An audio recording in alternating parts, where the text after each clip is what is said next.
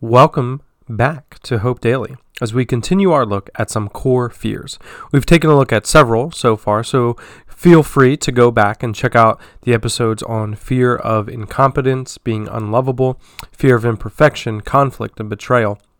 I hope that they will be helpful for you to overcome your fears as well as giving you tools to help others do the same. Today, we'll be looking at the fear of insignificance. Have you ever been the new kid, the new hire, or the new family somewhere?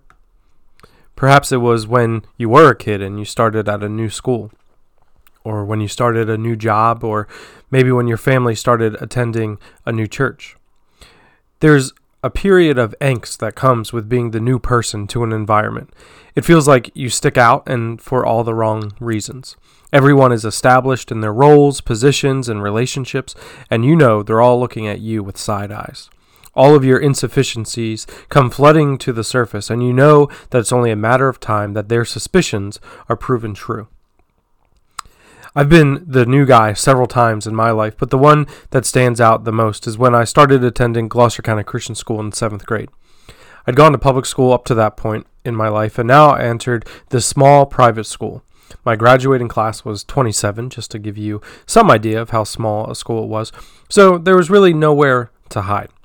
The class I entered was even smaller at the time than 27, and most of the kids in the class had been in school together for at least a few years, if not since kindergarten.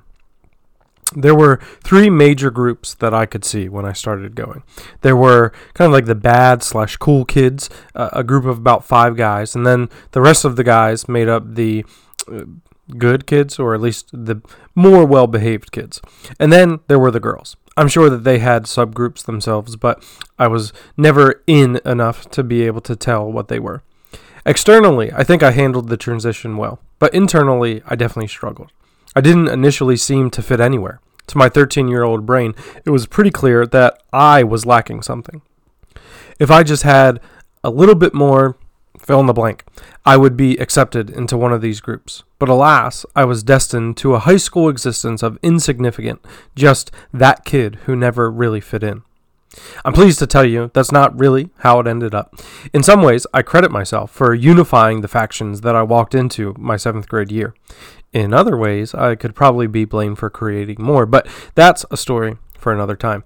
But you know these feelings, this feeling of being insignificant, whether they were with you for a period of your life and now they're simply a memory of your past, or at some level, this is how you feel all the time. Forever the new kid, always lacking something, never having quite enough to fit in, and never having quite enough to enjoy standing out. Today, rest in the truth that in Christ you are anything but insignificant. You are not insufficient in any way. Let's turn to Psalm 139, and we'll read the first 16 verses there.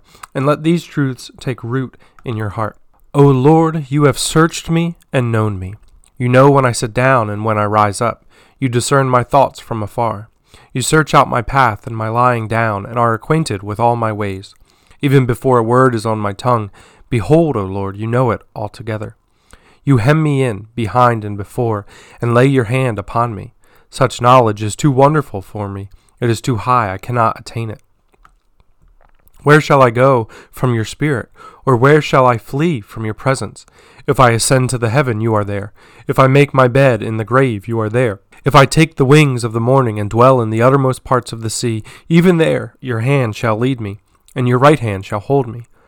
If I say, surely the darkness shall cover me, and the light about me be night. Even the darkness is not dark to you. The night is bright as the day, for darkness is as light with you. For you formed my inward parts. You knitted me together in my mother's womb. I praise you, for I am fearfully and wonderfully made. Wonderful are your works. My soul knows it very well. My frame was not hidden from you when I was being made in secret, intricately woven in the depths of the earth. Your eyes saw my unformed substance. In your book were written, every one of them, the days that were formed for me, when as yet there was none of them. You are seen by the Lord of all creation. In fact, there's nowhere you can go to hide from him, and he loves you all the same.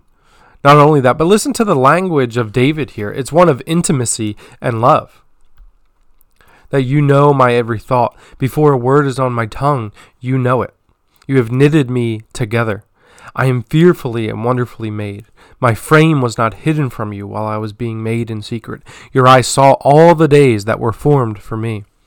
God doesn't simply choose to love you. He was at work creating you to be exactly who you are. There is nothing more significant than that. There's nothing more significant than you. You are not lacking anything.